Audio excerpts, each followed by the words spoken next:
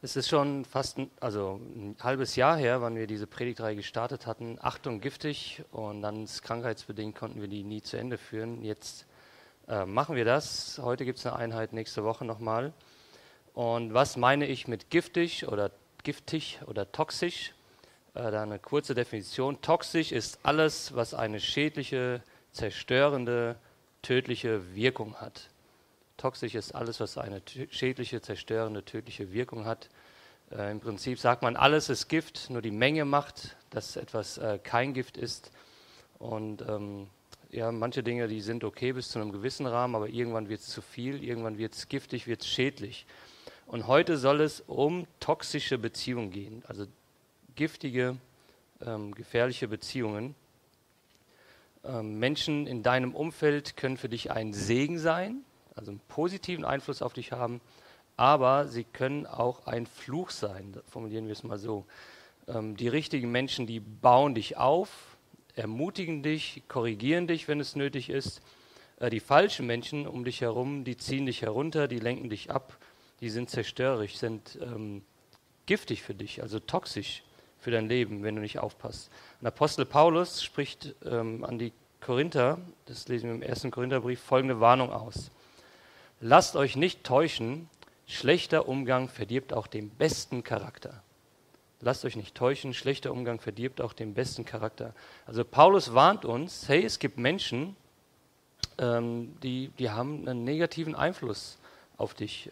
Es gibt Menschen, die verderben deinen Charakter. Also er ist sogar so weit sagt, verderben sogar den besten Charakter. Also da ist keiner irgendwie vor geschützt. Und wir denken vielleicht, nö, der oder die, das beeinflusst mich nicht. Ich stehe da drüber. Oder ich bin sogar ein positiver Einfluss auf die andere Person. Kann auch gut möglich sein. Aber die Realität ist leider so, dass es in der Regel schlechter Einfluss dich eher herunterzieht, als du jemanden emporhebst. Warum? Weil Zerfall immer einfacher ist als Erhalt. Für Erhalt musst du Energie aufbringen, musst du investieren, musst du also dich anstrengen. Für Zerfall musst du gar nichts tun. Ich habe mir als 15-Jähriger den Daumen gebrochen gehabt und dann hatte ich 3 oder 4 Wochen einen Gips an und als der Gips dann abgemacht worden ist, mein Arm, der sah aus, als wäre der tot, wirklich. Also komplett keine Muskulatur mehr, so ein ganz dünnes Ding, weil ich einfach 4 Wochen, 3 Wochen, weiß nicht mehr wie lange, die Muskulatur überhaupt nicht benutzt habe. Also wirklich komplett ein anderer Arm gewesen. Nehmt mal eure Wohnung, euer Haus. Wenn man nichts macht, entsteht Chaos, oder? Also da braucht man sich noch nicht mal anstrengen. Ne? Ah ja, hier mal was liegen gelassen, ding, ding, ding, ding. Und die Kinder rumwuseln und so weiter. Wie ist denn das möglich? Der Zerfall ist einfach, also geht von alleine. Oder du hast dir vorgenommen, ich möchte mehr Sport machen, mich gesünder ernähren und dir fällt das ohnehin schon schwer, bist nicht so wirklich die Sportskanone und dann, jetzt auch noch hier irgendwie laufen gehen oder Radfahren. Dich selbst zu motivieren ist schon schwer. Und dann stell dir vor, lebst du auch noch in einem Umfeld, das wirklich keine Hilfe ist. Da wird ständig fettig gegessen, ständig wird was gebraten, Kuchen gebacken und so weiter. Und alle in deinem Umfeld also haben folgende Einstellung, ja, Sport ist was ganz Besonderes und damit es was Besonderes bleibt, sollte man es ganz selten tun. Ne? Immer läuft der Fernseher und so weiter. So, und jetzt, wenn du sagst, dem will ich mich widersetzen, dann musst du Energie aufbringen. Um nichts zu machen, brauchst du gar nichts machen. Ne? Zerfall ist immer einfacher als Erhalt.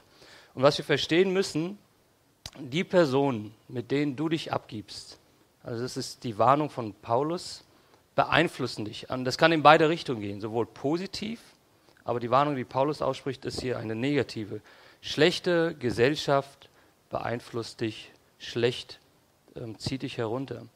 Jetzt denkt manch einer vielleicht direkt an Alkohol- oder Drogenabhängige. Da sehen wir den negativen Einfluss auf der Hand. Also Drogen zerstören das Leben, machen das Leben kaputt. Man sagt so schön, Drogen sind das beste Lösungsmittel. Sie lösen Freundschaften, lösen Arbeitsverträge auf, deine Gesundheit. Ne? Aber das Einzige, was sie nicht lösen, sind Probleme. Drogen, Alkohol, da sieht man es auf der Hand. macht unser Leben kaputt. Manch einer sagt, ja, was ist schon dabei, es fängt dann harmlos an, aber langfristig gesehen findest du keinen, der irgendwie damit groß glücklich geworden ist. Es zerstört einfach das Leben. Die Warnung von Paulus ist aber jetzt heute nicht explizit gegen schlechte Einflüsse, sondern die Warnung von Paulus richtet sich gegen schlechte Beziehungen, also Menschen, die dich negativ beeinflussen können. Und da sagt er auch an Timotheus im 2. Timotheusbrief Folgendes: Geh dem ehrfurchtslosen Geschwätz jener Leute aus dem Weg, die alles Heilige in den Schmutz ziehen. Solche Menschen werden immer tiefer in der Gottlosigkeit versinken. Also welchen Ratschlag gibt hier Paulus? Er sagt an Timotheus, meide gottlose Charaktere. Menschen, die keinen Respekt haben, also er sagt hier gottloses, ehrfurchtsloses Geschwätz, die alles Heilige in den Schmutz ziehen. Menschen, die keinen Respekt haben, die schlecht über andere reden, wo wir als Christen sagen würden, okay, die führen kein gottesfürchtiges Leben, führen ein sündiges Leben, haben eine dreckige Sprache vielleicht, wie sie über andere Menschen reden, ist nicht gut. Und er sagt zu Timotheus, meide solche Leute. Mit denen sollst du dich nicht abgeben, meide das. Denn wohin führt das? Das führt nur zu immer tieferer Gottlosigkeit. Also das baut nicht auf, sondern zieht herunter, es zerstört. In den letzten Wochen hatten wir uns ja intensiv damit beschäftigt, wie wir Jesus ähnlicher werden können, von unserem Charakter her, wie wir einen Charakter entwickeln können, der Jesus immer ähnlicher wird. Und gottloses Geschwätz ist dabei nicht hilfreich. Um Jesus ähnlicher zu werden, musst du das ablegen, nicht dich damit auseinandersetzen. Gottloses Geschwätz verdirbt deinen Charakter. Und dann im nächsten Vers greift Paulus ein ziemlich drastisches Bild auf. Er sagt, und was sie lehren, wird wie ein Krebsgeschwür um sich fressen. Die Krankheit, die hier hinter Krebsgeschwür steht, die heißt Gangren. Hat von euch schon das schon mal gehört? Gangren? Ja? Okay, ist ein paar Nicken. Ich würde euch gerne Bilder zeigen, aber dann wäre der Sonntag ruiniert. Also bei Gangren, ich weiß gar nicht, wie man das ausspricht, ob man Gangren sagt oder Gangren, wie auch immer. Eine Krankheit, wo deine Fingerspitzen oder deine Zehen langsam absterben, weil die Durchblutung nicht mehr funktioniert. Also ich kann euch jetzt nicht erklären, warum die Durchblutung nicht mehr funktioniert, aber das fault dann einfach ab. Sieht überhaupt nicht schön aus und ist wahrscheinlich für diese Leute auch überhaupt nicht schön. Und Paulus zeigt uns mit diesem drastischen Bild, was die Auswirkungen von toxischen Beziehungen ist. Es geht etwas nachhaltig kaputt. Also es verdirbt dich, es macht dich kaputt, es ist giftig. Es zerstört deinen Charakter. Und ich möchte uns heute 3 Beispiele geben für toxische Beziehungen. Also einfach mal 3 Personen vorstellen. Das ist jetzt nicht, keine komplette Liste, da gibt es noch mehr, aber das sind mal so die 3 gängigsten, würde ich sagen. Und die erste Person ist der chronisch Negative. Jedem von uns fällt bestimmt mindestens eine Person ein, die gefühlt immer negativ ist. Alles ist schlecht, überaus kritisch. Und also wenn du mit dieser Person zusammen bist, dann holt sie aus dir das Schlechteste heraus. Ne? Du wusstest gar nicht, was alles in dir schlummert, aber wenn du mit diesen Menschen zusammen bist, dann kommen da Dinge hervor. Okay, nach einer Begegnung mit einem chronischen Menschen, mit einem chronisch negativen Menschen, fühlst du dich miserabel. Dir geht's nicht gut. Du weißt nicht warum, aber dir geht's nicht gut. Du fühlst dich nicht erbaut, sondern miserabel. Wenn du mit chronisch negativen Menschen zusammen bist, das zieht dich runter. Solche Leute sind überaus kritisch, haben kein gutes Wort für andere übrig. Nichts ist gut genug, es ist alles immer schlecht, sind nur am Jammern, Meckern, am Richten und wissen auch alles besser und haben auf jede Frage eine Antwort. Nichts ist ihnen jemals gut genug. In der Bibel wird uns gerade in den ersten Büchern der Bibel, in Büchern von Mose, wird uns die Geschichte vom Volk Israel erzählt. Und dann ist es relativ dramatisch beschrieben, dass das Volk Israel in Ägypten war in Sklaverei. Und da wurden schlimme Sachen mit denen gemacht. Die mussten arbeiten bis zum Umfallen, Kinder wurden getötet und so weiter. Wirklich grausame Dinge. Und Gott holt das Volk Israel aus der Sklaverei heraus. Und dann müssen sie eine Weile durch die Wüste wandern. Und Gott tut dort großartige Wunder. Also einmal Teilung des Roten Meeres, habt ihr bestimmt schon gehört. Und dann kriegen sie Manna zu essen. Das heißt, müsst ihr euch so vorstellen, du gehst morgens, stehst auf, gehst aus dem Haus Und dort liegt Essen. Da sammelst du ein und dann ist der Tag gerettet. Ne? Also noch einfacher als einkaufen. Du musst nicht mal irgendwo hinfahren, durch die Regale laufen, sondern es liegt einfach da. So, und wie reagiert das Volk Israel? Die sind nur am Jammern. Wenn du das liest, das kannst du eigentlich fast gar nicht glauben. Wow, wären wir lieber in Ägypten geblieben, in der Sklaverei. Wir haben keine Lust mehr, jeden Tag das Gleiche zu essen und nur am Heulen, nur am Jammern, chronisch negativ. Alles ist schlecht, nichts ist gut genug, nur hier am Nörgeln, da am Nörgeln. Manch einer verpackt es dann auch schön geistlich. Ja? Man macht sich Sorgen um Jesus. Ich denke, Jesus gefällt das nicht. Jesus gefällt das hier auch nicht. Aber eigentlich hat das mit Jesus nicht viel bis hin zu gar nichts zu tun, weil es einfach um unseren eigenen Geschmack, unsere eigene Vorliebe geht. Wir verpacken es nur geistlich. So, der chronisch negative Mensch verbreitet keine Freude und hat echt Talent, anderen Menschen das Leben auch madig zu machen, sag ich mal so. Das war der chronisch Negative. Die zweite Person ist der, habe ich jetzt mal genannt, der Kontrolleur.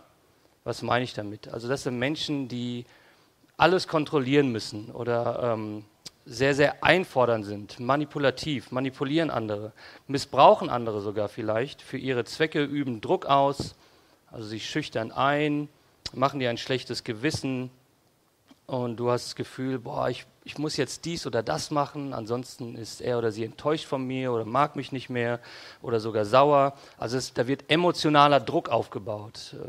Emotionaler Missbrauch vielleicht sogar. Und überall müssen sie mitreden. Also wenn du einen Chef als Kontrolleur hast, dann fragst du dich, ja, also der kann das doch eigentlich gleich selbst machen, weil am Ende ist ja eh nichts gut genug, was ich hier mache. Ich habe einen Mann kennengelernt gehabt in den USA, der war ein paar Jahre älter als ich und er hat Folgendes erzählt gehabt. Er hat als Jugendlicher Football gespielt, also in Amerika ist Football so wie bei uns Fußball, einfach so ein Volkssport. Und beim American Football ist es so, das ist ein relativ aggressiver Sport, in dem Sinne, also es geht los und dann sind es 4, 5, 6, 7 Sekunden, wo du ganz stark dein Gegenüber irgendwie blockieren musst und so weiter, aber da musst du 100% da sein. Und er war ein guter Spieler, aber der war stellenweise nicht aggressiv genug, in dem Sinne, also dass er ja vielleicht nicht schnell genug war und sein Trainer hat es gesehen. So, und sein Trainer hatte folgende Methode, um ihn da wieder richtig ins Spiel reinzubringen. Er hat ihn dann zur Seitenlinie geholt und ihn auf Deutsch gesagt zur Schnecke gemacht. Wie schlecht er spielt, bla bla bla bla bla, kann überhaupt nichts. Und während er ihn zur Schnecke gemacht hat, hat er gesehen, wie bei ihm die Zornesröte im Gesicht immer höher stieg. Ne? Und dann hat er zu ihm gesagt, so, und jetzt gehst du und spielst. Und dann war er der beste Spieler, der er sein konnte. Ne? Das ist emotionaler Missbrauch. Hier gibt es jemanden, der sagt, nee, hör zu, das muss so und so laufen und er missbraucht dich als Person, um seine Ziele zu erreichen. Jetzt kann man sagen, naja gut, er hat mich ja zum besseren Sportler gemacht. Nee, aber der Kontrolleur sind deine Gefühle egal. Ihm geht es nicht um dein Empfinden. Der missbraucht dich für seine Ziele. Und alle Mittel sind recht. Es geht ihm ums Ziel. Deine persönlichen Bedürfnisse, Empfindungen sind da nicht wichtig. Vielleicht fällt dir auch eine Person ein, die so ein Kontrolleur ist, die sagt, sie muss alles immer unter Kontrolle haben, ist bereit, auf Deutsch sagen wir, über Leichen zu gehen, um das Ziel zu erreichen. So, der chronisch Negative, der Kontrolleur, und dann haben wir noch den dritten Typus, das ist der Versucher. Der Versucher. Also um die Begriffe, um gendergerecht hier zu sein an der Stelle, also Versucherin, Kontrolleurin und chronisch Negative. Also das ist jetzt nicht nur für Männer gedacht, muss man manchmal auch drauf achten. Ne? In der Regel sind in den Nachrichten immer nur der Verbrecher und nicht die Verbrecherin, nur mal an der Stelle angemerkt. Kleiner Scherz am Rande. Der Versucher könnte zum Beispiel sein für ein Mädchen, die einen Freund hat, dass er versucht, sie ins Bett zu kriegen oder Dinge zu machen, die sie eigentlich gar nicht will. Ja, also, aber er ist da immer ein bisschen mehr einfordern, ein bisschen mehr haben wollen, was sie eigentlich gar nicht möchte. Oder der Versucher könnten auch Freunde von ihr sein oder Freundinnen, die irgendwie immer Party machen wollen. Und jedes Mal am Wochenende eskaliert es, sind so besoffen, dass einer ins Krankenhaus muss zur Alkoholentgiftung oder halt es übergibt sich jemand. Und du hast dir selbst geschworen, boah, beim nächsten Mal mache ich nicht mehr mit. Aber dann kommt das nächste Wochenende und ja, nee, komm, diesmal passiert es nicht. Aber sie kriegen es irgendwie immer so weit hin, dass es doch so weitergeht. Der Versucher könnte auch in deinem Arbeitsumfeld sein. Du möchtest dich, sagen wir mal, von Pornografie fernhalten, da einfach rein sein an der Stelle, aber im Büro deiner Kollegen hängt andauernd irgendwie ein Schmuddelmaterial an den Wänden oder sie schicken in der Arbeits-WhatsApp-Gruppe anzügliche Bilder rum. Beim Versucher kann es sich aber auch muss es sich nicht unbedingt um öffentliche Sünden handeln. Vielleicht hast du einen Freund oder eine Freundin, die irgendwie, sagen wir mal, komplett konsumgetrieben ist, ne? Immer das Neueste haben muss und so weiter, den besten Urlaub oder sich so sehr über ihr Aussehen definiert. Und jedes Mal, wenn du mit ihm oder mit ihr zusammen bist, dann zieht dich das mit hinein. Du findest dich danach nicht mehr schön genug oder denkst, dein Make-up ist nicht gut genug oder du hast das Gefühl, du besitzt nicht genug, du solltest noch mehr arbeiten, du kleidest dich nicht genug, du sollst mehr Geld verdienen, damit du dir noch dies oder das leisten kannst. Und das sind an für sich keine schlechten Menschen und haben auch keine bösen Absichten. Aber jedes Mal, wenn du mit ihnen zusammen bist, hast du das Gefühl, es zieht dich eigentlich weg von Jesus und hin zu Dingen, die du eigentlich vorher gar nicht vermisst hast. Aber jetzt das Gefühl hast, boah, die brauche ich, und damit sie mir mehr Wert geben oder wie auch immer. Also gar keine schlechten Sachen an sich, aber irgendwie wird der Fokus jedes Mal, wenn du mit diesen Menschen zusammen bist, verschoben. Also das sind mal 3 Personen, die ich euch beschrieben habe. Der chronisch Negative, der Kontrolleur oder der Versucher. Und was das Thema toxische Beziehung echt herausfordernd macht, ist Folgendes: Jeder von uns kann auch toxisch für jemand anderes sein. Auf unsere eigene Art und Weise. Warum? Ja, da haben wir nochmal den Begriff Sünde. Die Bibel nennt das Sünde und jeder von uns ist betroffen. Keiner von uns ist perfekt. Das ist eine zentrale Botschaft des christlichen Glaubens. Jeder von uns ist sündiger, fehlerhafter und verdorbener, als wir es eigentlich wahrhaben wollen. In jedem von uns steckt was Toxisches. Doch in Jesus Christus, und das ist die gute Nachricht, sind wir geliebter und angenommener, als wir es jemals hätten hoffen können. Also einerseits steht es schlimmer um uns, als wir es eigentlich wahrhaben wollen, aber in Jesus sind wir geliebter und angenommener, als wir es jemals hoffen könnten. Und weil Jesus uns annimmt, uns vergibt, können auch wir Leben bringen, können auch wir anderen Menschen Leben bringen, können wir ein positiver Einfluss sein. Und im Umgang mit toxischen Menschen, toxischen Beziehungen, starten wir deshalb erstmal bei uns selbst. Was kann ich tun, damit ich gesund bleibe, damit mein Fokus auf Jesus gerichtet bleibt? Und da hatten wir in den letzten Wochen uns einige Punkte angeschaut und das sind wirklich wichtige Dinge. Bei uns selbst zu starten, zu gucken, immer wieder meinen Fokus auf Jesus richten. Denn wenn du selbst geistig gesund bist, kannst du auch Hilfe für andere sein. Wenn du nicht geistlich gesund bist, kannst du keine Hilfe für andere sein. Wenn man mit dem Flugzeug fliegt, gibt es immer die Ansagen, bei einem Druckverlust fallen dann Sauerstoffmasken aus der Decke und dann lautet die Ansage, als erstes die Maske zu sich selbst heranziehen und aufziehen. Ne? Also erstmal musst du dich um dich selbst kümmern. Warum?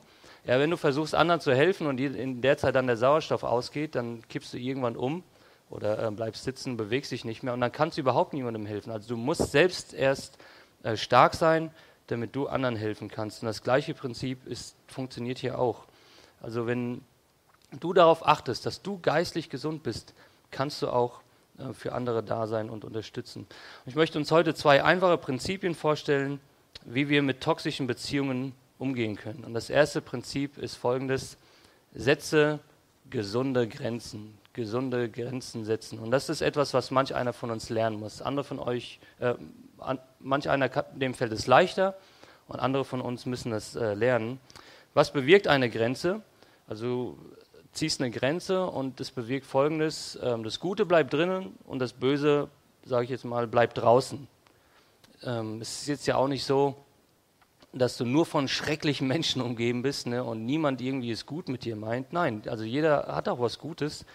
Und nicht jeder ist auch komplett nur gefährlich für dich, aber da muss man halt lernen zu unterscheiden, hey, was sind Dinge, wo ich sage, hey, bis hierhin und nicht weiter? Wo ziehe ich hier eine gesunde Grenze, damit das Gute drin bleibt, aber das Böse nicht reinkommt? Und das erfordert von mir, dass du dir in manchen Lebensbereichen erst einmal Gedanken machen musst, hey, was will ich überhaupt? Was sind Prinzipien, die ich verfolge? Wo gibt es eine Grenze, wo ich sage, die möchte ich nicht überschreiten, da möchte ich daran festhalten. Und du setzt dann einen Standard für dich selbst fest und sagst, hey, das möchte ich, das ist mir wichtig, bis hierhin und nicht weiter. Also darüber hinaus möchte ich nicht gehen. Und dein Gegenüber, wenn du jetzt mit Personen zu tun hast, muss sich entscheiden. Die andere Person kann dann wählen, ob sie deine Standards einhalten möchte oder nicht. Und wenn wir einen Standard etablieren, hier eine Grenze ziehen, eine Linie, dann ist das für unser Gegenüber erkennbar und auch klar, dass er weiß, hey, da sollte ich nicht drüber gehen. Und jeder weiß, womit er es zu tun hat. Und ob dein Gegenüber deinen Standard gut findet oder nicht, das liegt nicht in deiner Hand. Das musst du auch nicht definieren. Und du darfst darauf hoffen, aber du weißt es einfach nicht. Aber du ziehst für dich eine Grenze und sagst, hey, das ist mir wichtig, bis hier nicht weiter. Nochmal ein Beispiel aus dem Football. Mir hatte mein Schwager ein Buch geschenkt von einem deutschen Footballspieler, German Champion, Sebastian Vollmer. Und er erzählt, wie er zum American Football gekommen ist. Und eigentlich war er ein Schwimmer. Also er hat als Teenager, also als angehender Teenager, sehr viel ist er geschwommen und war richtig gut. Er war in einer Trainingsgruppe drin mit Rupprath, hieß der andere. Ich habe jetzt den Vornamen vergessen. Freddy muss mir aushelfen. Ein deutscher Schwimmer. Naja, der war Olympia-Silbermedaille. Wie heißt er? Okay. Ich habe es hier stehen, Thomas Rupprath. Thomas Rupprath, genau. Also der war in der Trainingsgruppe mit einem späteren Olympiateilnehmer, Silbermedaillengewinner Thomas Rupprath. Also richtig talentierter Kerl im Schwimmen. 5-mal die Woche haben sie trainiert. Und also es hat ihm auch mega Spaß gemacht. Mit 14 hat er einen neuen Trainer bekommen. Und dieser neue Trainer, der war vom Umgangston sehr rau, sehr ruppig und auch die Trainingsmethoden, sagen wir mal, es waren umstritten. Und irgendwann hatte Sebastian Vollmer zu ihm gesagt, hey, hör zu, wenn das so weitergeht, als 14-Jähriger, wenn das so weitergeht, komme ich nicht mehr zum Training. Und der Trainer hat ihn eine Grenze gesetzt und sein Trainer muss sich entscheiden, entweder akzeptiere ich diese Grenze oder nicht. Und sein Trainer akzeptierte diese Grenze nicht und sagte zu ihm, und morgen bist du dann doch wieder hier in der Schwimmhalle. Und der Sebastian Vollmer hat sich gesagt, nee, bin ich nicht. Und ist nie wieder zum Schwimmen gegangen und hat dann andere Sportarten gemacht. Sein Trainer hatte sich geirrt. Sebastian hatte für sich eine Grenze gezogen, gesagt, bis hierhin und nicht weiter, das sind meine Prinzipien. Und sein Gegenüber hat die Wahl, lasse ich mich darauf ein oder nicht. Und er hat sich nicht darauf eingelassen. Also wenn du eine Grenze ziehst, dann bedeutet es auch nicht, dass du dein Gegenüber als Person ablehnst und sagst, ich möchte mit dem nie wieder was zu tun haben, ich hasse den, der ist doof, wie auch immer, sondern du machst klar, bis hierhin und nicht weiter. Und Jesus hat für sich solche Grenzen auch gezogen. Die sogenannten Pharisäer, eine religiöse Gruppe, wenn wir im Neuen Testament die Evangelien lesen, also die waren mit Jesus bei vielem nicht einverstanden, aber Jesus gab diesen Pharisäern nicht unbegrenzt Zugriff auf sich. Also der hat es sehr dosiert, wie viel Zeit er mit denen verbracht hat. Er war im Ton auch mal schärfer oder sagte, nö, da gehe ich jetzt heute nicht hin, ne? Also weil er wusste, dort sind die und das brauche ich mir nicht anhören. Also Jesus hat hier eine Grenze gezogen, hat gesagt, nee, also das muss nicht sein, dass ich hier permanent mit denen in Interaktion stehe. Jesus setzte auch Grenzen für seine engsten Nachfolger. Jesus sprach zum Beispiel davon, dass er sterben wird und auferstehen wird. Und Petrus reagierte darauf entsetzt und sagte, nein, Jesus, das lasse ich nicht zu. Und was antwortet Jesus? Matthäus 16, geh weg von mir, Satan, du willst mich zu Fall bringen. Was du denkst, kommt nicht von Gott, sondern ist menschlich. Also Jesus setzt hier eine Grenze. Das, was Petrus gerade gesagt hat, sagt er, ist kein guter Einfluss auf mich. Ich lasse mich davon nicht von Gott abbringen.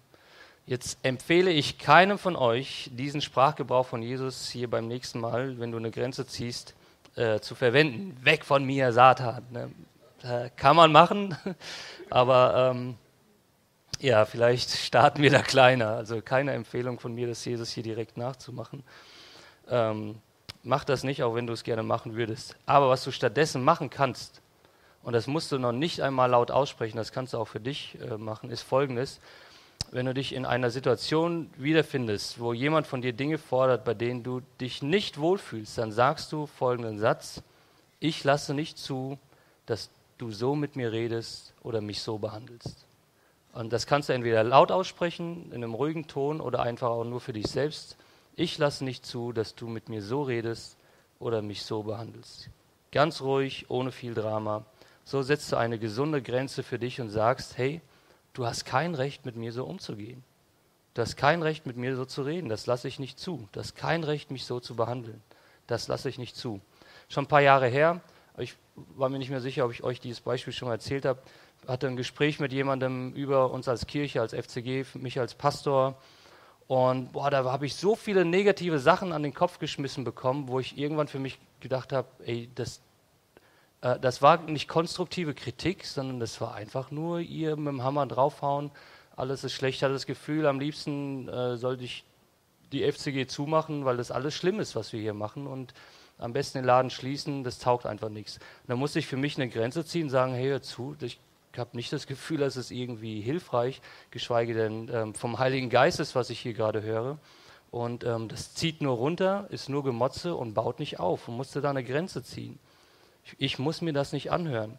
Eine zweite Sache, die du tun kannst, wenn du merkst, es wird zum Beispiel gelästert, du bist in einem Freundeskreis, wird schlecht geredet, du findest dich in einer Situation wieder, in der die Gespräche negativ oder verachtend sind oder vielleicht sogar nicht sauber, dreckig, oder du wirst versucht, Dinge zu tun, wo du weißt, das ist nicht gut für mich, und dann kannst du Folgendes sagen: Nein, in diese Richtung möchte ich nicht gehen.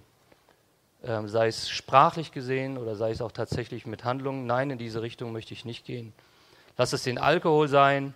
Hey, sorry, da mache ich nicht mit. Dass man was trinkt, ist okay, aber dass man es übertreibt, muss nicht sein. Da mache ich nicht mit. Ich will euch nicht verurteilen. Ich will nicht hier als der Moralapostel dastehen, aber ich mache da nicht mit. Oder du schaust mit Freunden gemeinsam einen Film.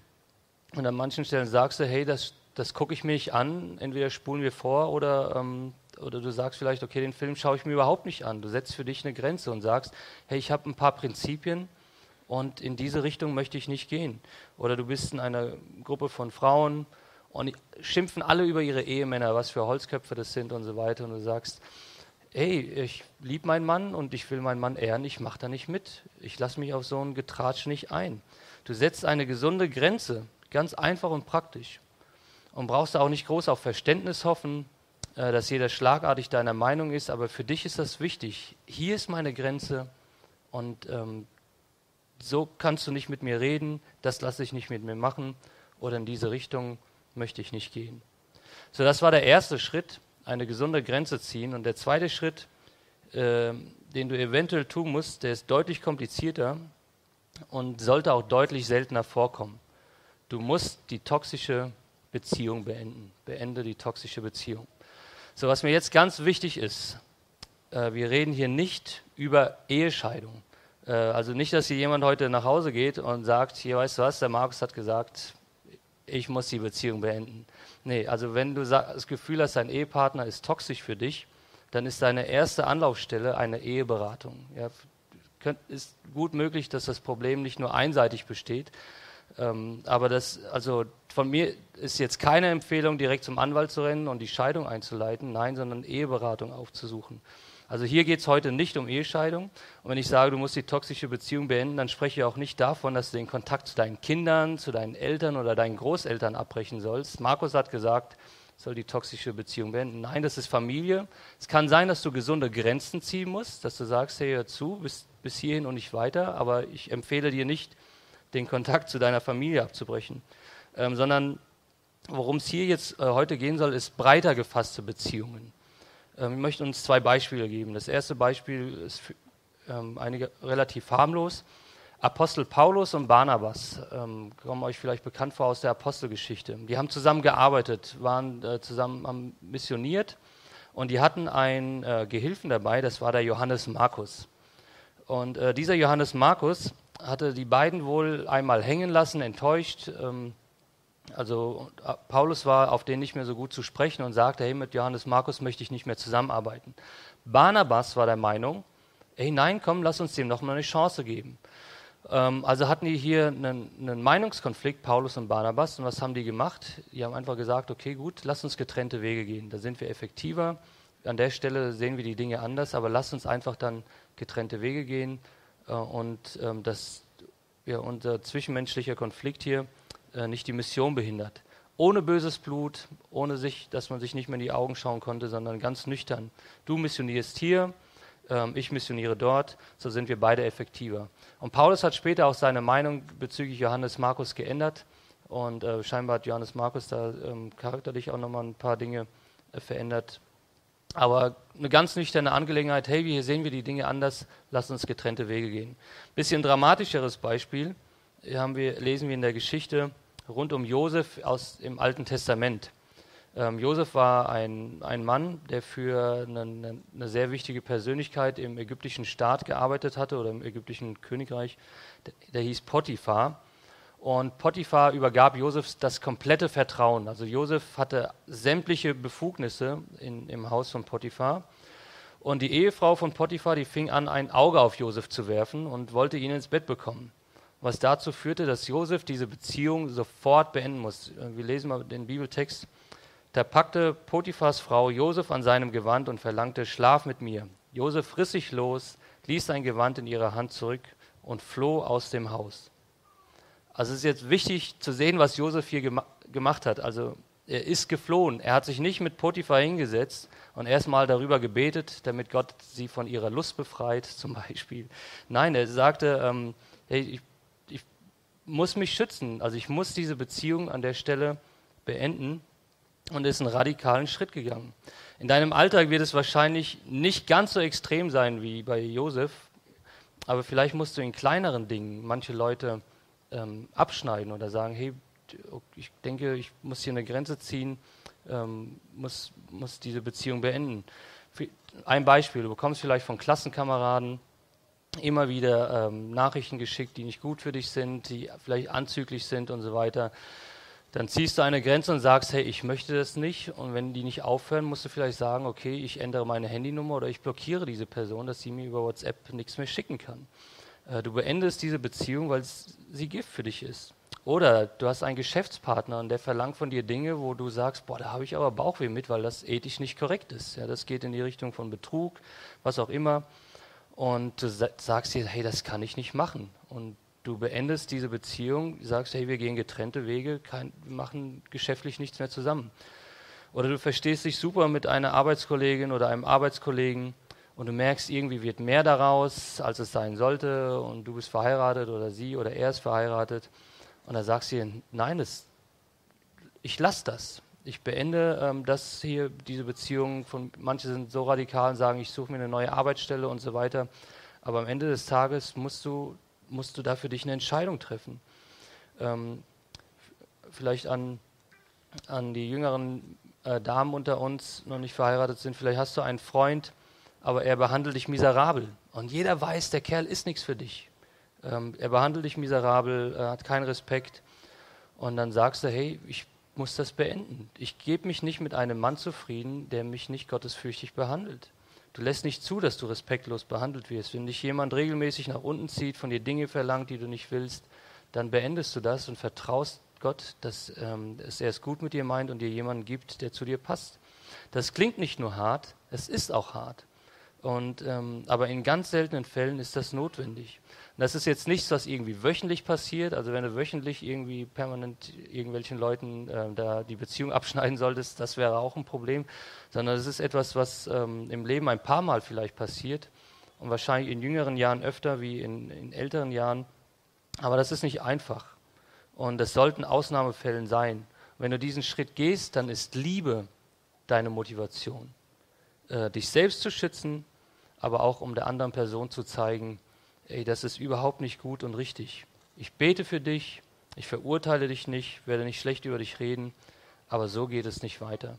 Apostel Paulus formuliert es im 2. Korintherbrief folgendermaßen: Was immer wir tun, tun wir, weil die Liebe Christi uns bewegt. Und das sollte auch die Motivation sein, wenn du wirklich zu der Schlussfolgerung kommst, hey, ich muss hier eine Beziehung beenden.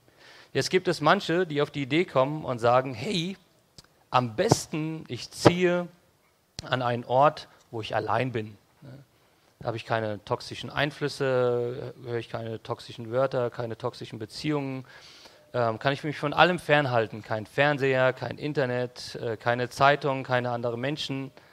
Kann man machen, ist, denke ich, aber nicht unser Auftrag. Jesus sagt, wir sollen Salz und Licht sein in dieser Welt und er ist bei uns bis ans Ende der Welt, aber was nicht bedeutet, dass wir ans Ende der Welt ziehen müssen. Ne? Also will da auch kein verurteilen, wer das macht.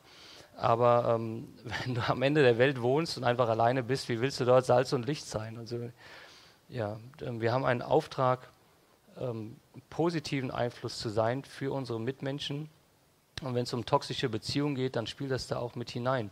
Du musst für dich Grenzen ziehen, darfst für dich Grenzen ziehen, aber wir sollen in dieser Gesellschaft Salz und Licht sein. Und wenn du lernst, gesunde Grenzen zu ziehen, dann wirst du Jesus ähnlicher, dein Charakter wird stärker und Gott kann durch dich wirken und du bringst Leben und Segen in das Leben anderer Menschen.